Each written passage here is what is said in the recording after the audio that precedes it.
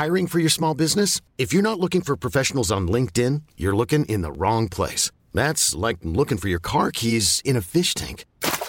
LinkedIn helps you hire professionals you can't find anywhere else, even those who aren't actively searching for a new job but might be open to the perfect role. In a given month, over 70% of LinkedIn users don't even visit other leading job sites. So start looking in the right place. With LinkedIn, you can hire professionals like a professional. Post your free job on linkedin.com/achieve today. Ever catch yourself eating the same flavorless dinner 3 days in a row? Dreaming of something better? Well, HelloFresh is your guilt-free dream come true, baby. It's me, Keke Palmer. Let's wake up those taste buds with hot, juicy pecan-crusted chicken or garlic butter shrimp scampi. Hello Fresh. Stop dreaming of all the delicious possibilities and dig in at HelloFresh.com. Let's get this dinner party started. Hey, Dave. Yeah, Randy. Since we founded Bombas, we've always said our socks, underwear, and T-shirts are super soft. Any new ideas? Maybe sublimely soft. Or disgustingly cozy. Wait, what? I got it. Bombas. Absurdly comfortable essentials for yourself and for those facing homelessness. Because one purchased equals one donated. Wow, did we just write an ad? Yes. Bombas. Big comfort for everyone. Go to bombas.com/ACAST and use code ACAST for 20% off your first purchase.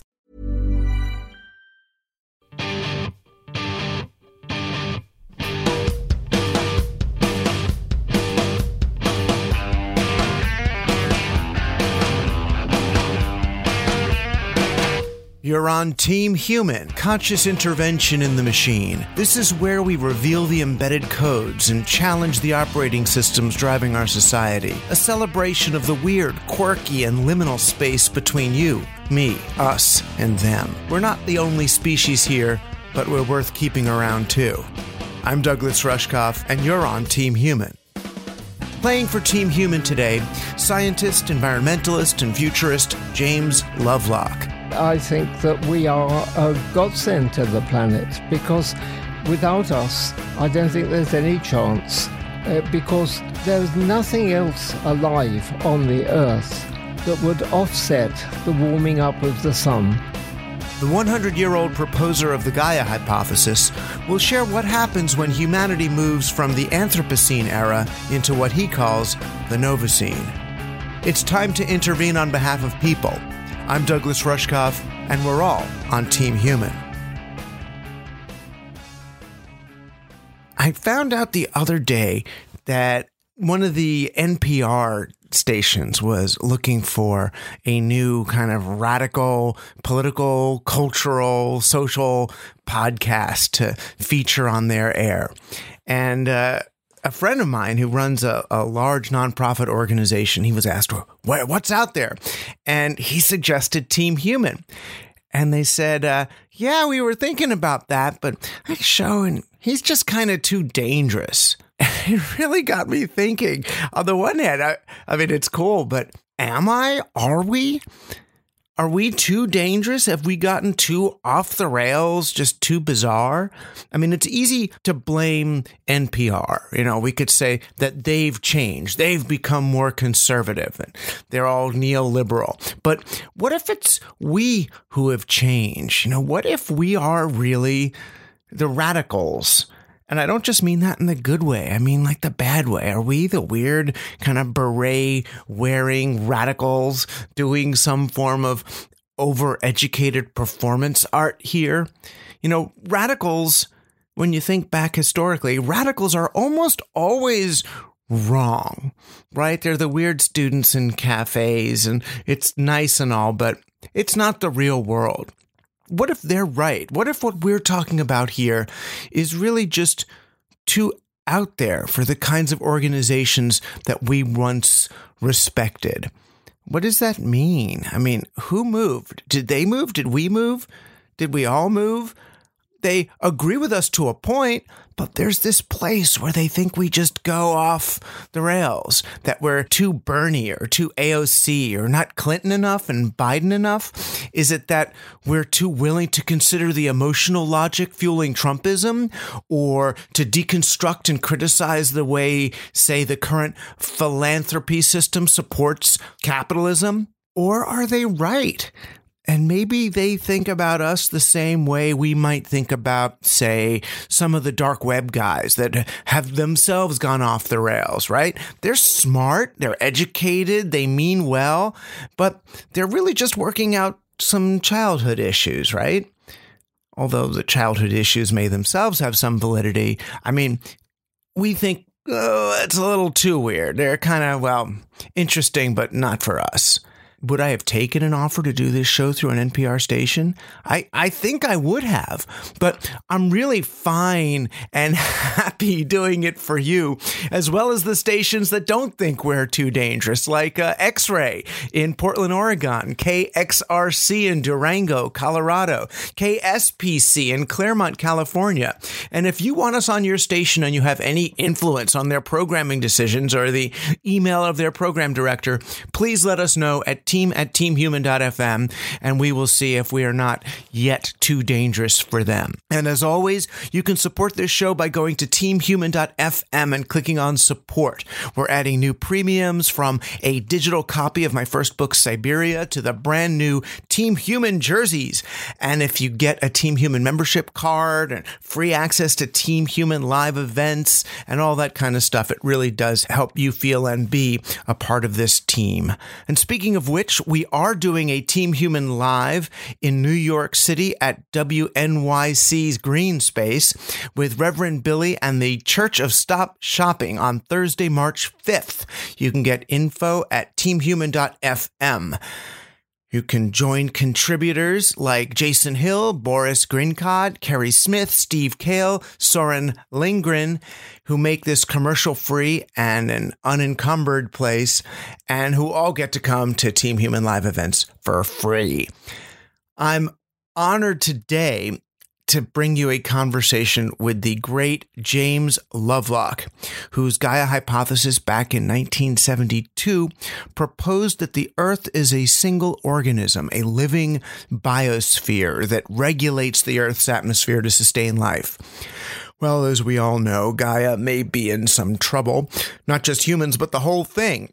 Only, I guess, surprisingly to me anyway, Lovelock thinks that thinking machines may provide Gaia a way through. Here's one of the most profound experiences I've had since starting the Team Human show, my conversation with James Lovelock. Well, hi, James Lovelock. It's an honor to meet you. I've read, as many of my generation did, I kept a copy of Gaia Hypothesis in my pocket the way other people kept Hermann Hesse or, or On the Road or other handbooks. Thank you. That's most encouraging to me. I thought it was pretty unpopular in America. It was, well, with the mainstream or even with the scientific community, it was unpopular. But the Gaia Hypothesis spread through the New Age, the psychedelic, the environmental movements first, and then eventually it came through the early, somewhat spiritual internet crowd that I was a part of, because we saw the internet as the neural fiber of Gaia, that we were going to connect the brain cells of Gaia together with digital technology. And it came through to us at the same time as fractal mathematics, morphogenesis, David Bohm's implicate-explicate order. Right. Yes. I'm wondering, for you, was the initial inspiration scientific? I mean, what was the moment that the picture came together for you? Oh, strangely, I was one of the first people in this country, Britain, to be asked by NASA to help them with looking for life on Mars and the Moon or anywhere else out there. And being a scientist, I had to kind of think, not so much a scientist, more an engineer. And I think what they really wanted of me was not more theoretical stuff. What they wanted was hardware that they could send to Mars. Now, you can't send a laboratory on an early rocket like Pioneer. It's too big, too heavy, uses too much fuel. So I had some tiny little gadgets which you could hold in your hand that were exceedingly sensitive and could measure very small quantities of all sorts of things. And it was the ease that really got them excited, because they could easily mount those on a thing like Pioneer or something. And I also had a way of transferring a sample from the Martian surface to these gadgets that was highly effective and also lightweight. So, but it was mainly as an engineer that I think I got interested in how does a planet work, how does the Earth work, and so on. And then was there a moment that you said to yourself, it's alive? No, it's a very slow process. The Earth is a pretty complicated thing. And I don't think anybody understands it fully yet. Well, I'm sure they don't. And so you have to wait quite a while as you build up evidence about the transfer of things. How is oxygen kept in the air? What happens to the CO2 and so on? In fact, they're still doing it. So do you see Gaia as the initiator or as the emergent phenomenon? In other words, what's the formal cause, as Aristotle might put it, of Gaia? Or is Gaia herself the formal cause of nature? I don't know.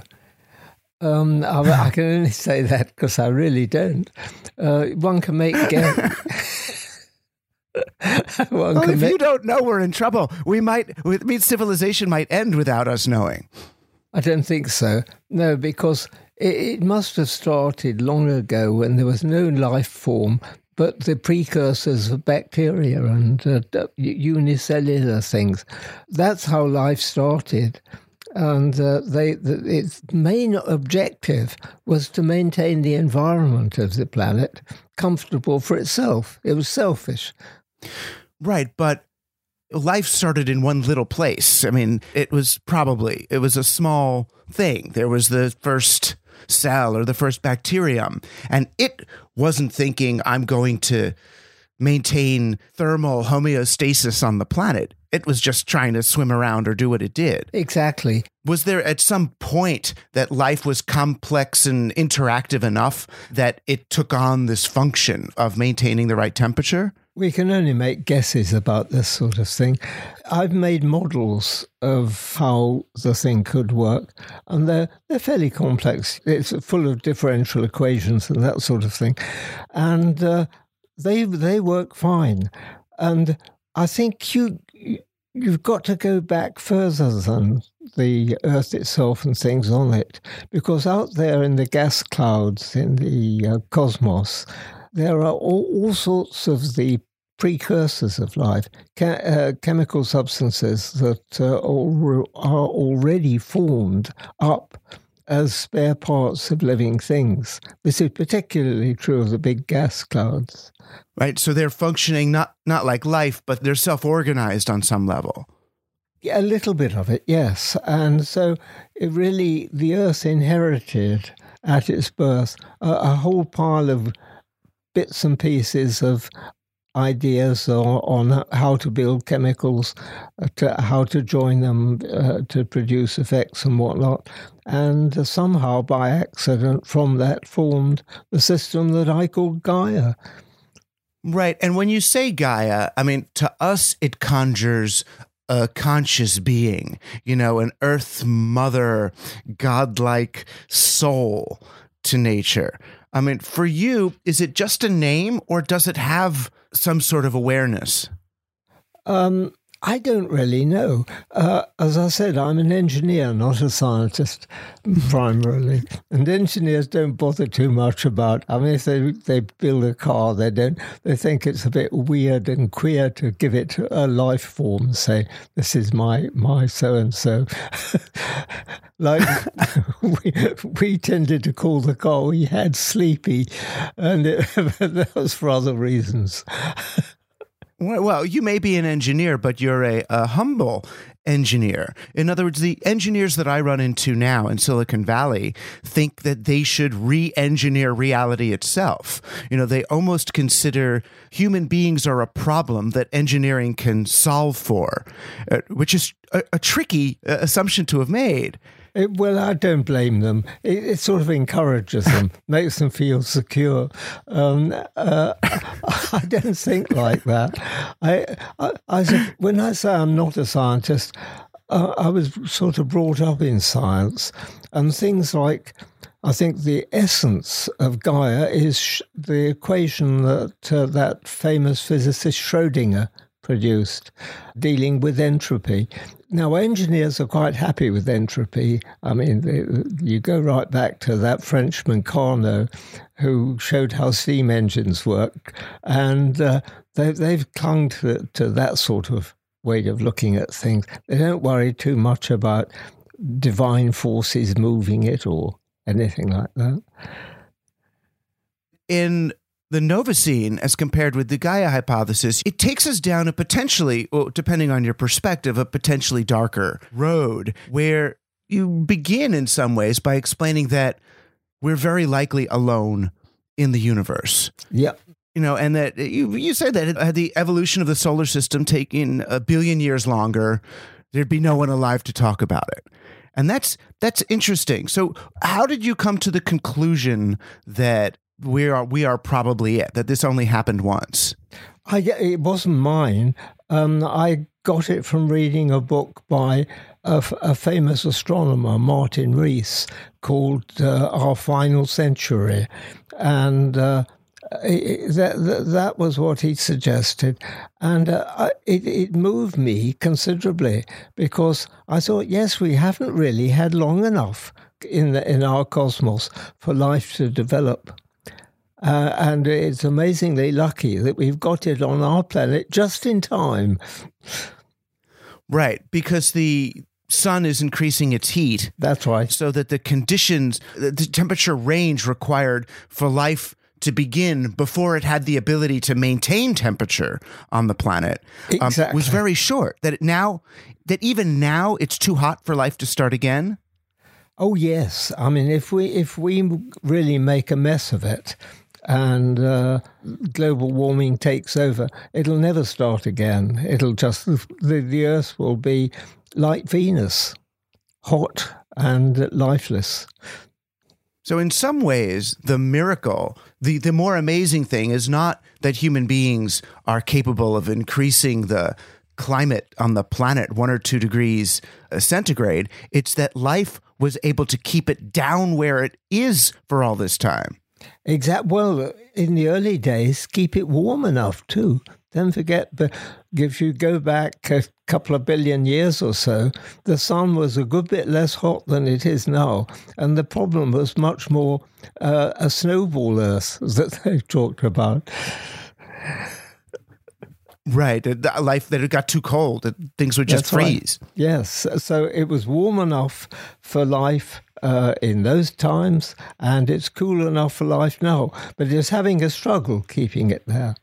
Right. And for people who haven't looked at it, I mean, Gaia Hypothesis, the book, goes into hypothesizing about many of the different ways that the planet can sweat and respirate and use levels of saline and evaporation and volcanic ash and whatever to keep things within the range. It's a cooling and heating system for the whole planet. Yeah, well, if it weren't for life, the place would be full of carbon dioxide. It does a marvelous job of keeping the amount of carbon dioxide in the air down to almost a trace level. You see, you express it in parts per million. I mean, it really is, it's about 400 now, parts per million. That's a very little. You would think it pretty rotten if your beer was only 400 parts per million of alcohol. But then it really raises the stakes for us and what we do now as environmentalists. You know, it's not just the human species that's depending on Greta Thunberg and her friends to avert climate change. It could be life itself in the universe is at stake. Exactly. Yeah, we are the sole representative, perhaps, and it's most important to us to keep the Earth going as a living system. So yes, and it's not very difficult. All you have to do is to stop burning carbon.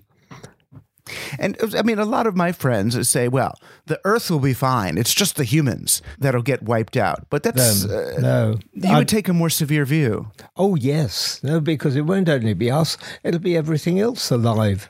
Because we're all very similar.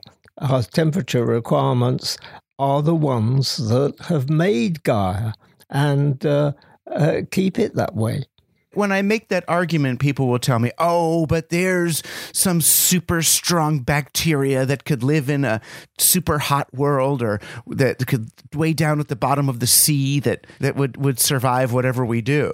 No, it might for a little while, but it couldn't keep the whole planet suitable for it and its friends. Right, that you need all those planktons and green things and... Mm-hmm.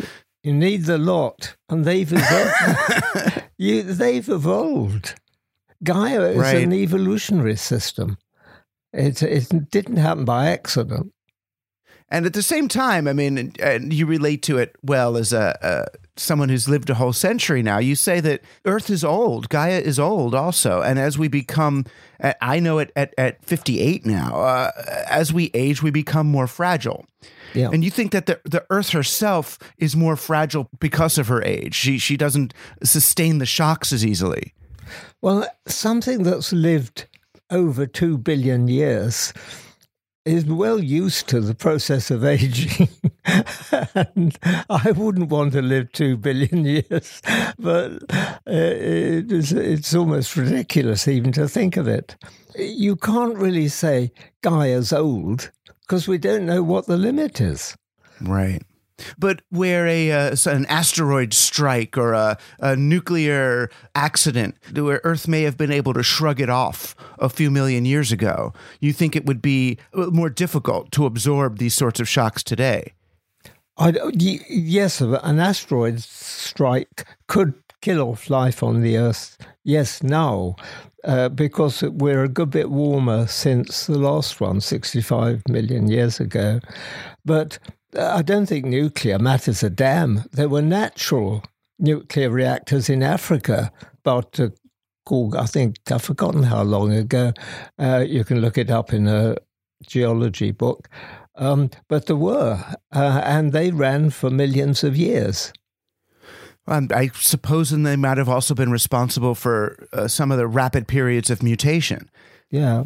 Well, I think the fear of nuclear has been badly overdone, and I strongly suspect that it's maintained by propaganda from the coal and oil industries, because their business depends on making nuclear unpopular. Right, because nuclear, especially new nuclear, is well, it's not renewable, but it's certainly a lot closer to renewable than finding dead dinosaurs. That's right, and it would keep us going for quite a long time, a time to discover what we really should be doing.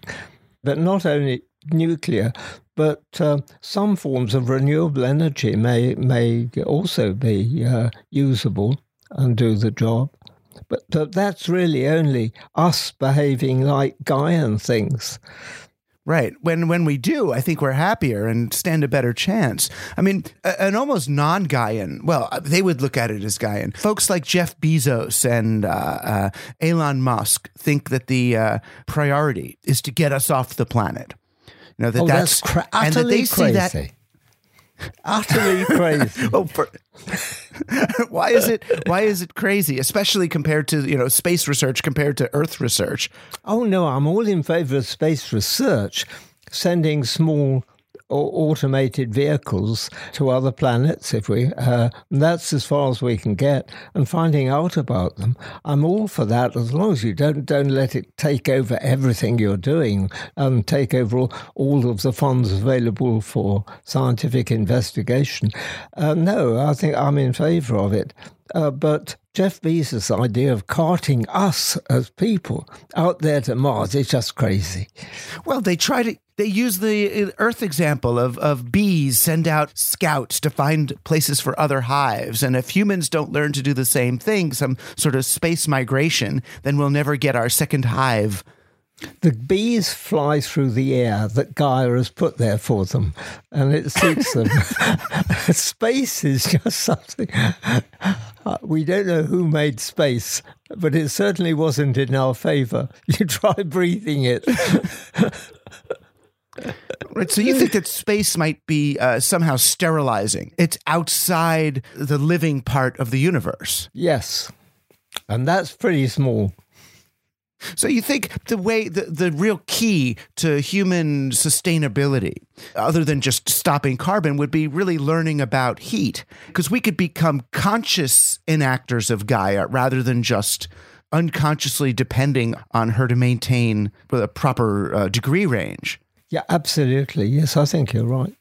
Beyond your work and a few others, we haven't done that much work into looking at how does the Earth maintain this system, this temperature range.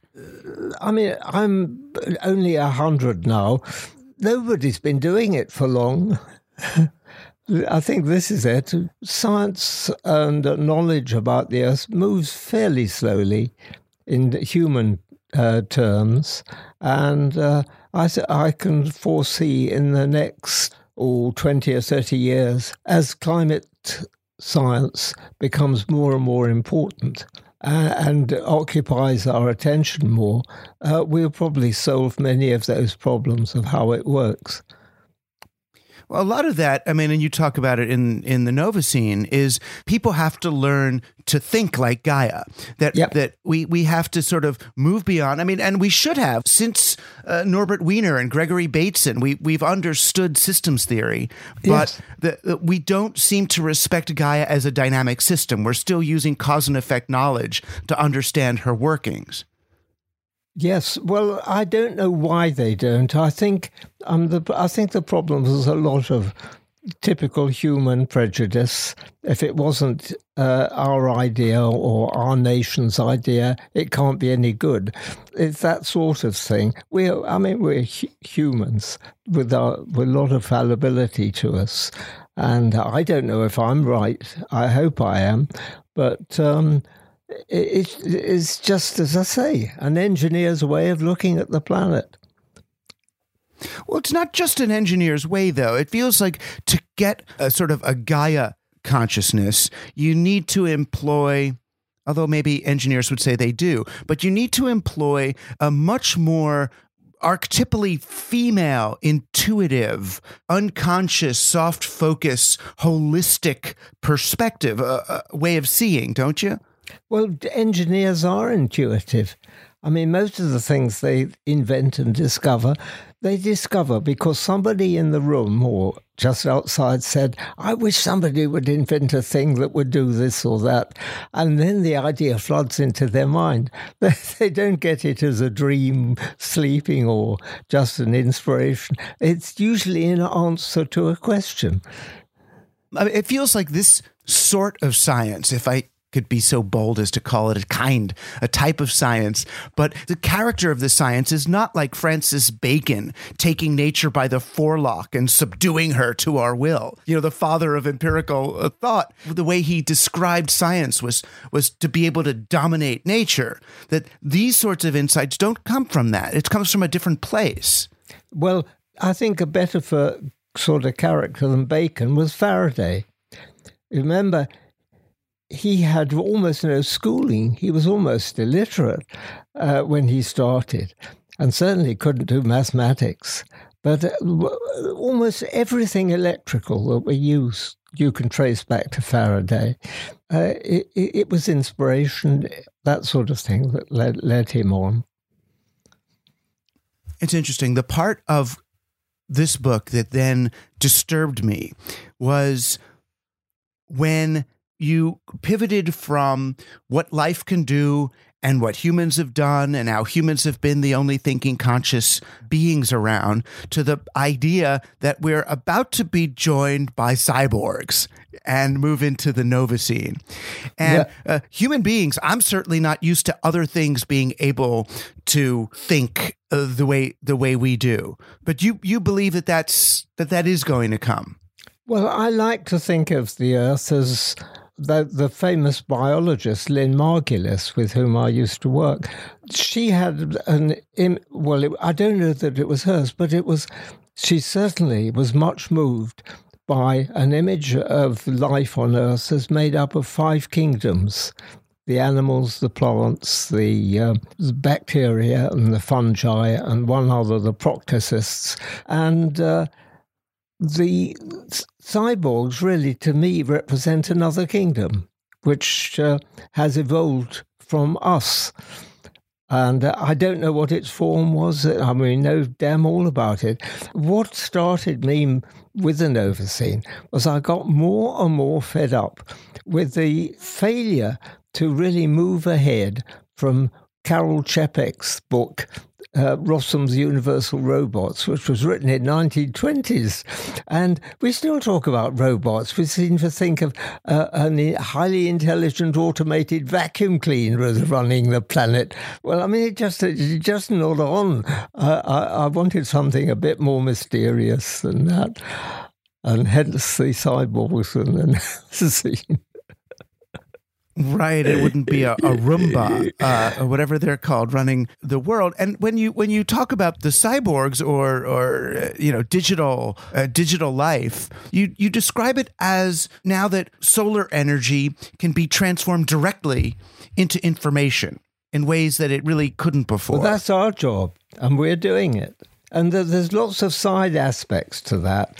I mean, one way, most people wouldn't think it feasible, but it would be in a minor way to cool the planet, to offset global warming by broadcasting from enormous radio transmitters all the junk television there is.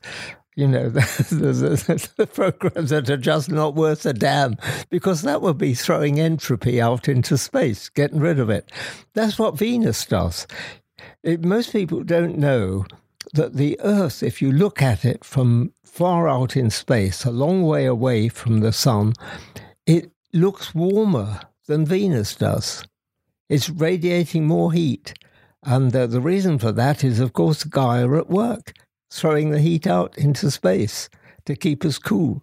And Venus can't do that. And if we were throwing out old episodes of I Love Lucy into space, it would cool the planet. You got your favorite hate program, yes, so.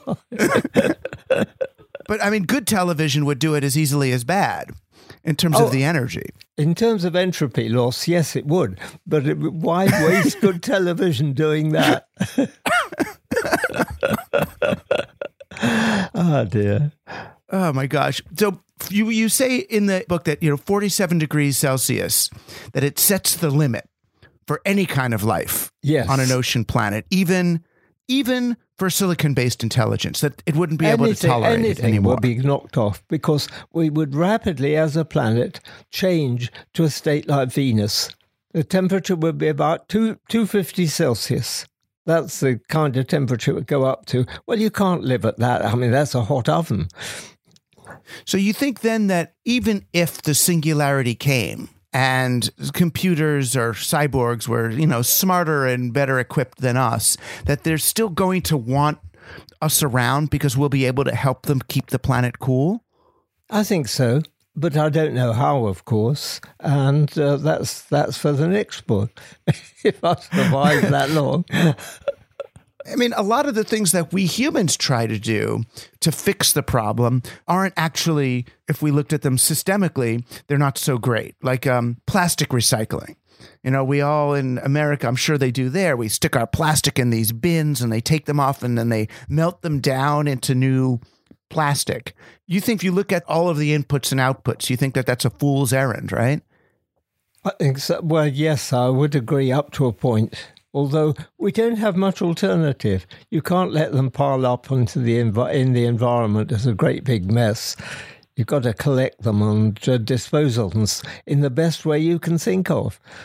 But do you think it uses more heat to melt them down into something else and reprocess them than it would just to bury them somewhere? If you really think you want to do something about global warming, the thing is you just stop digging for coal and pumping up oil. Just stop it altogether.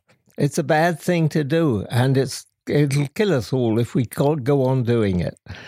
And it's a bad thing. It's not technologically required, even at this stage of our engineering capability. It's not technologically required. It's just economically required because we have a growth-based, corporate-driven economic operating system.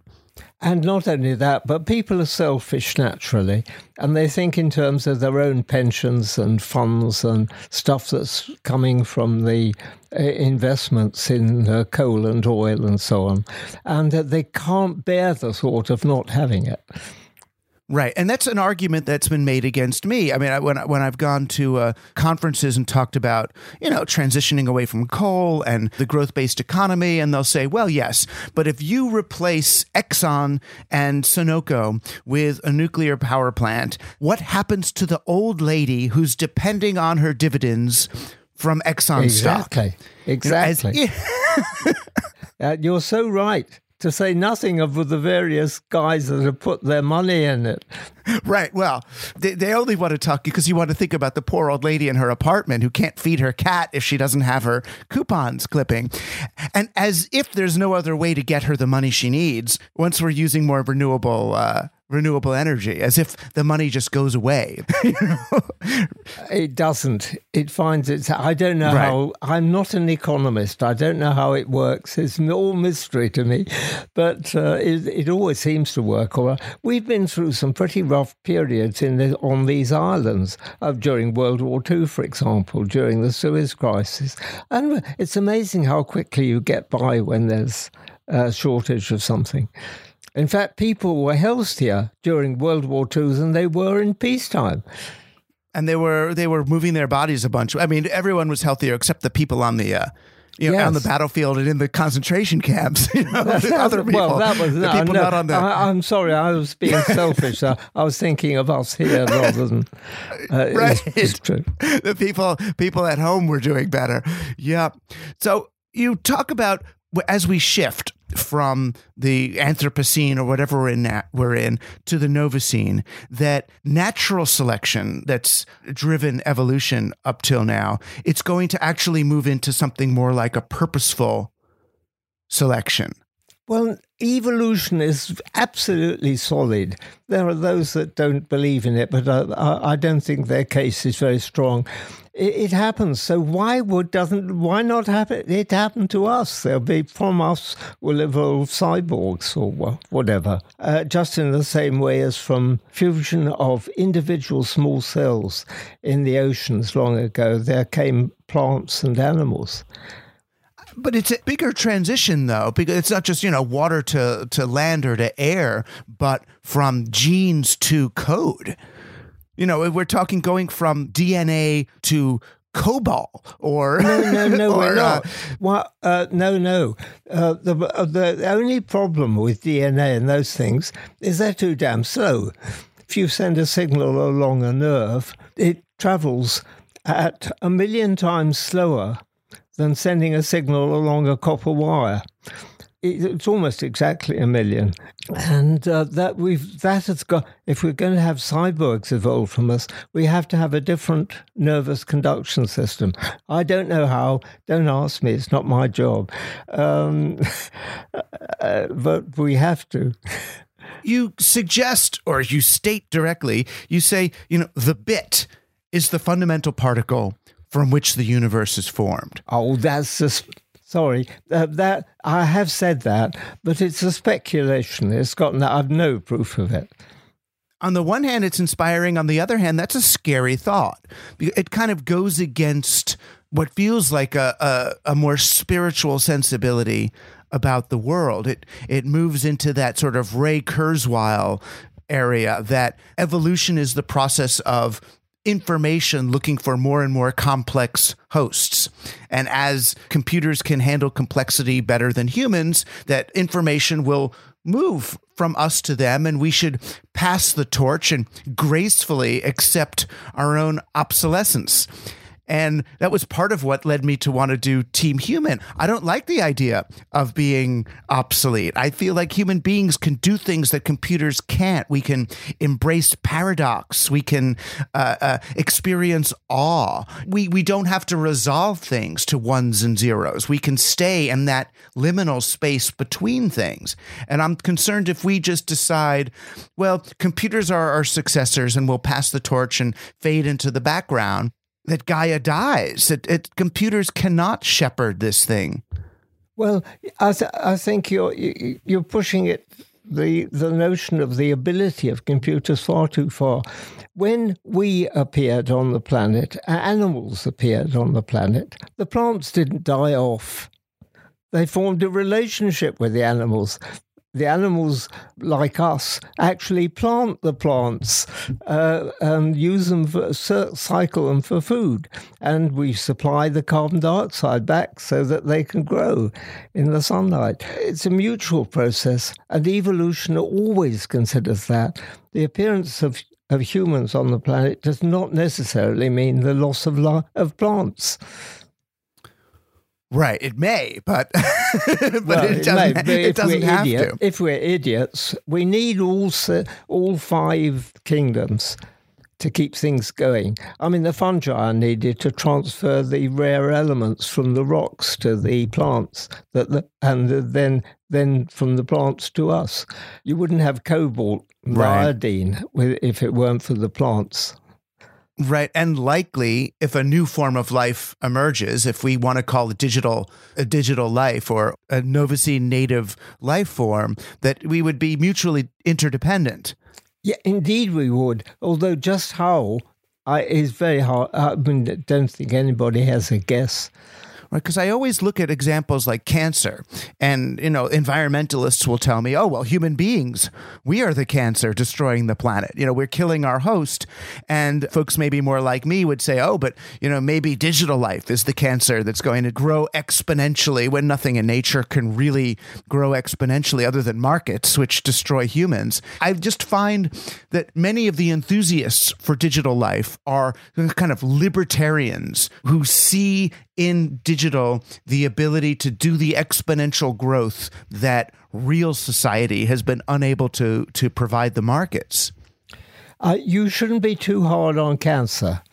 Look at it as a form of waste disposal for animals and plants. What use would it be for me to live twice as long as I've lived? I mean, I'd be really worn out. I've don't have anything like the strength or intelligence I had maybe 20 or 30 years ago.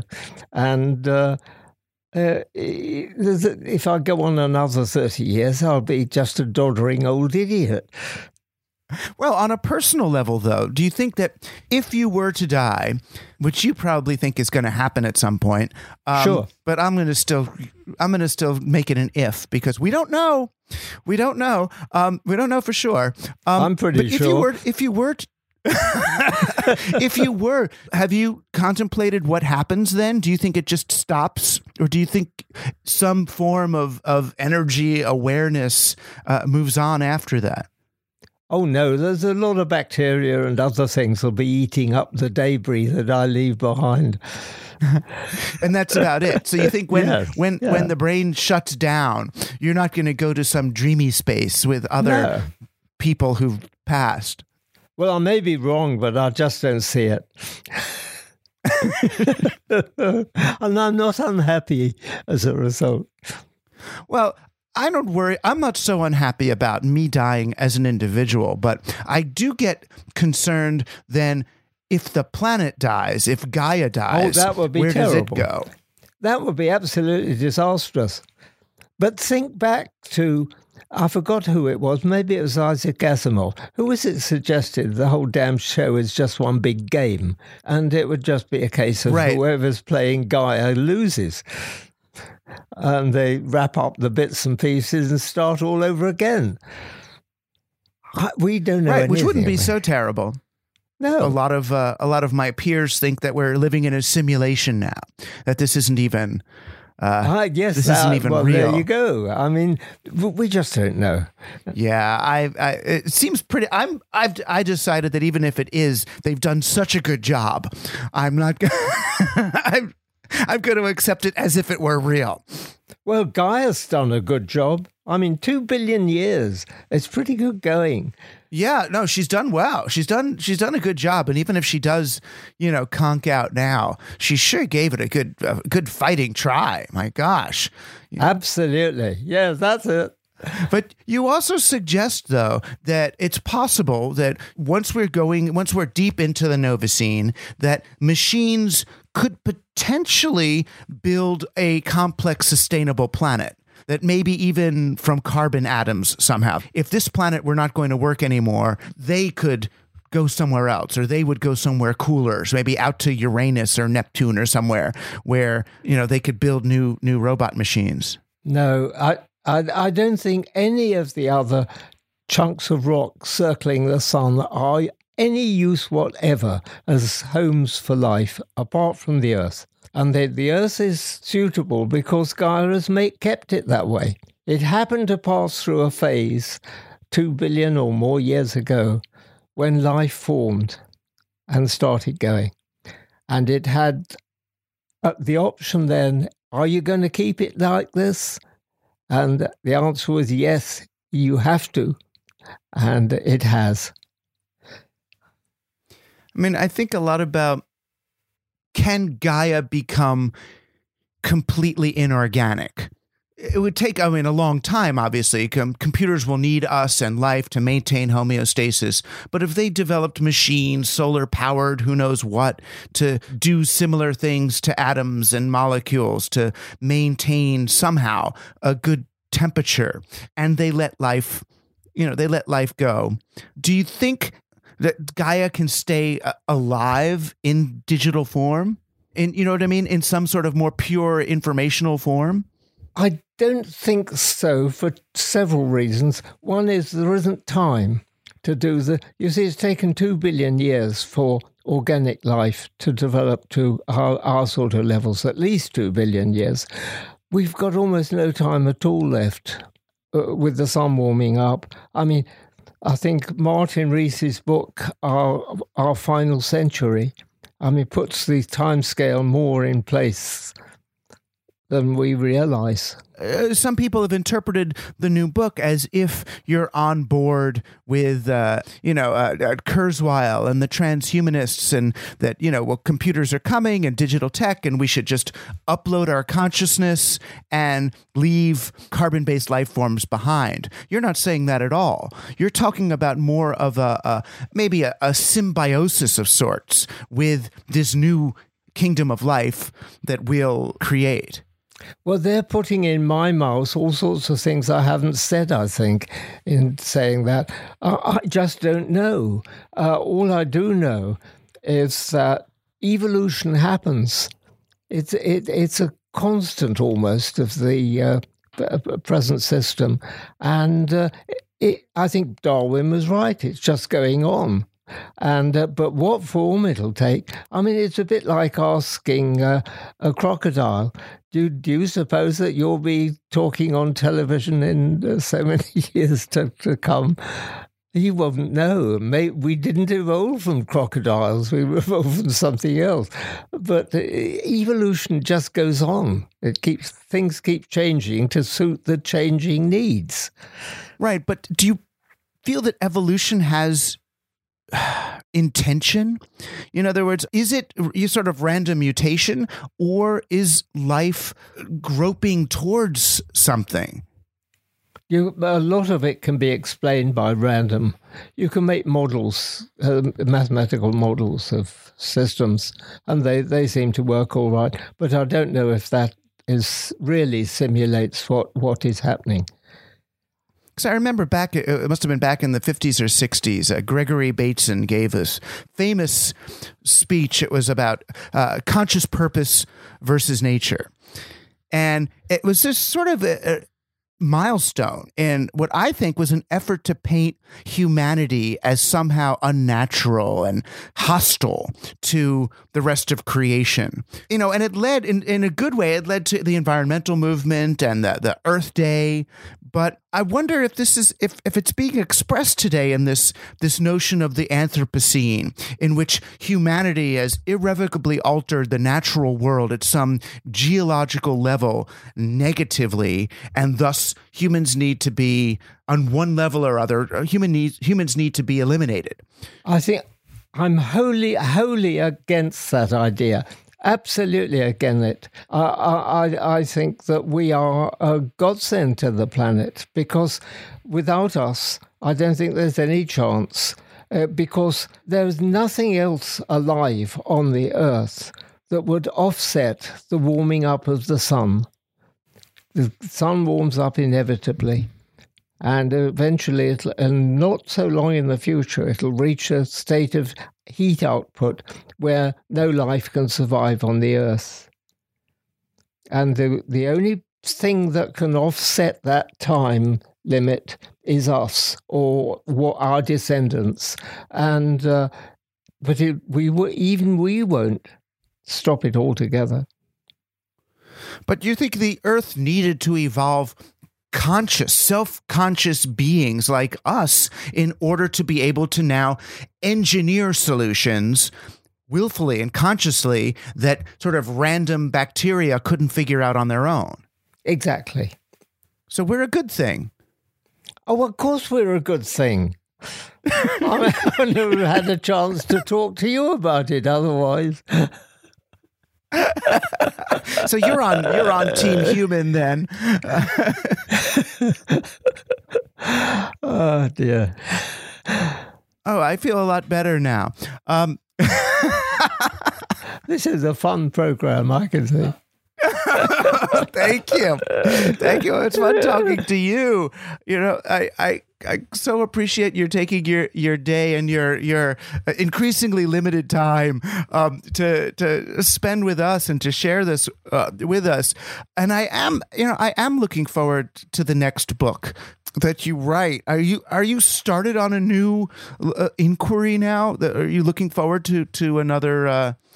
Yes. What are you working on? Yes, I'm thinking about it very much. Yes. I think the big question I've got facing me is, well, what form will this new kingdom of life take? I mean, as I said, we've got animals, plants, fungi and so on. Well, what's the next? The Novacenas, what form are they going to take?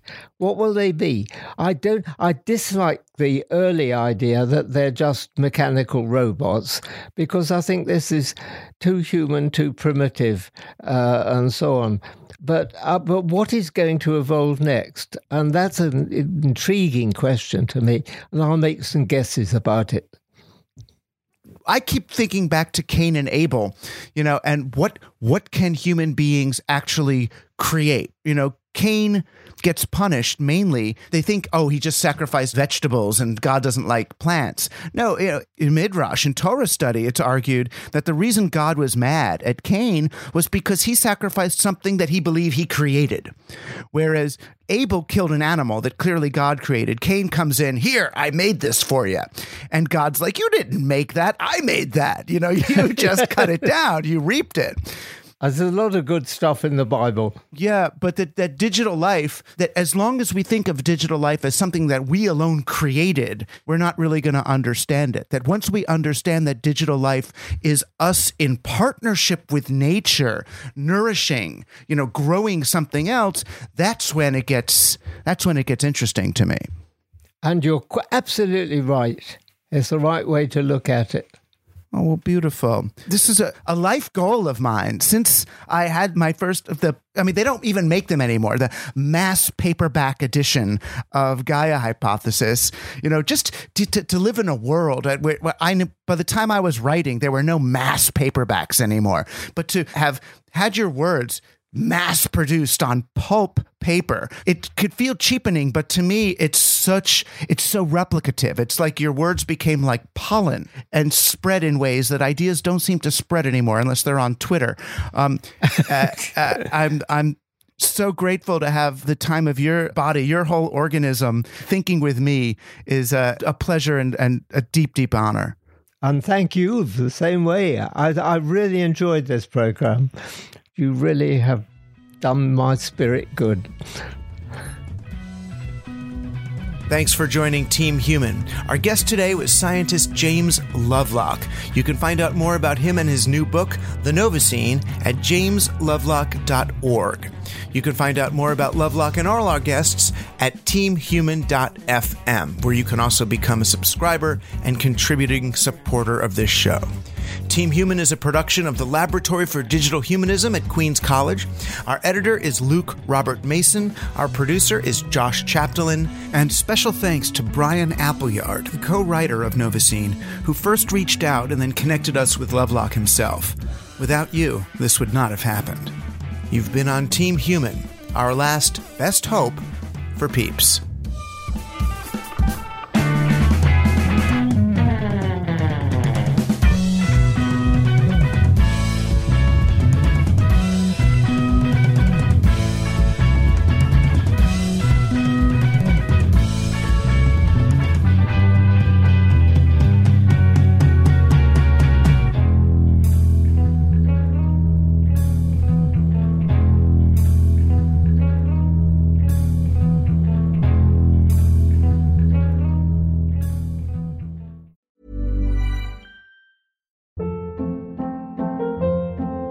Hold up. What was that? Boring. No flavor. That was as bad as those leftovers you ate all week. Keke Palmer here, and it's time to say hello to something fresh and guilt-free. HelloFresh. Jazz up dinner with pecan-crusted chicken or garlic butter shrimp scampi. Now that's music to my mouth. HelloFresh. Let's get this dinner party started. Discover all the delicious possibilities at HelloFresh.com. Hi, I'm Daniel, founder of Pretty Litter. Cats and cat owners deserve better than any old-fashioned litter. That's why I teamed up with scientists and veterinarians to create Pretty Litter. Its innovative crystal formula has superior odor control and weighs up to 80% less than clay litter. Pretty Litter even monitors health by changing colors to help detect early signs of potential illness. It's the world's smartest kitty litter. Go to prettylitter.com and use code ACAST for 20% off your first order and a free cat toy. Terms and conditions apply. See site for details.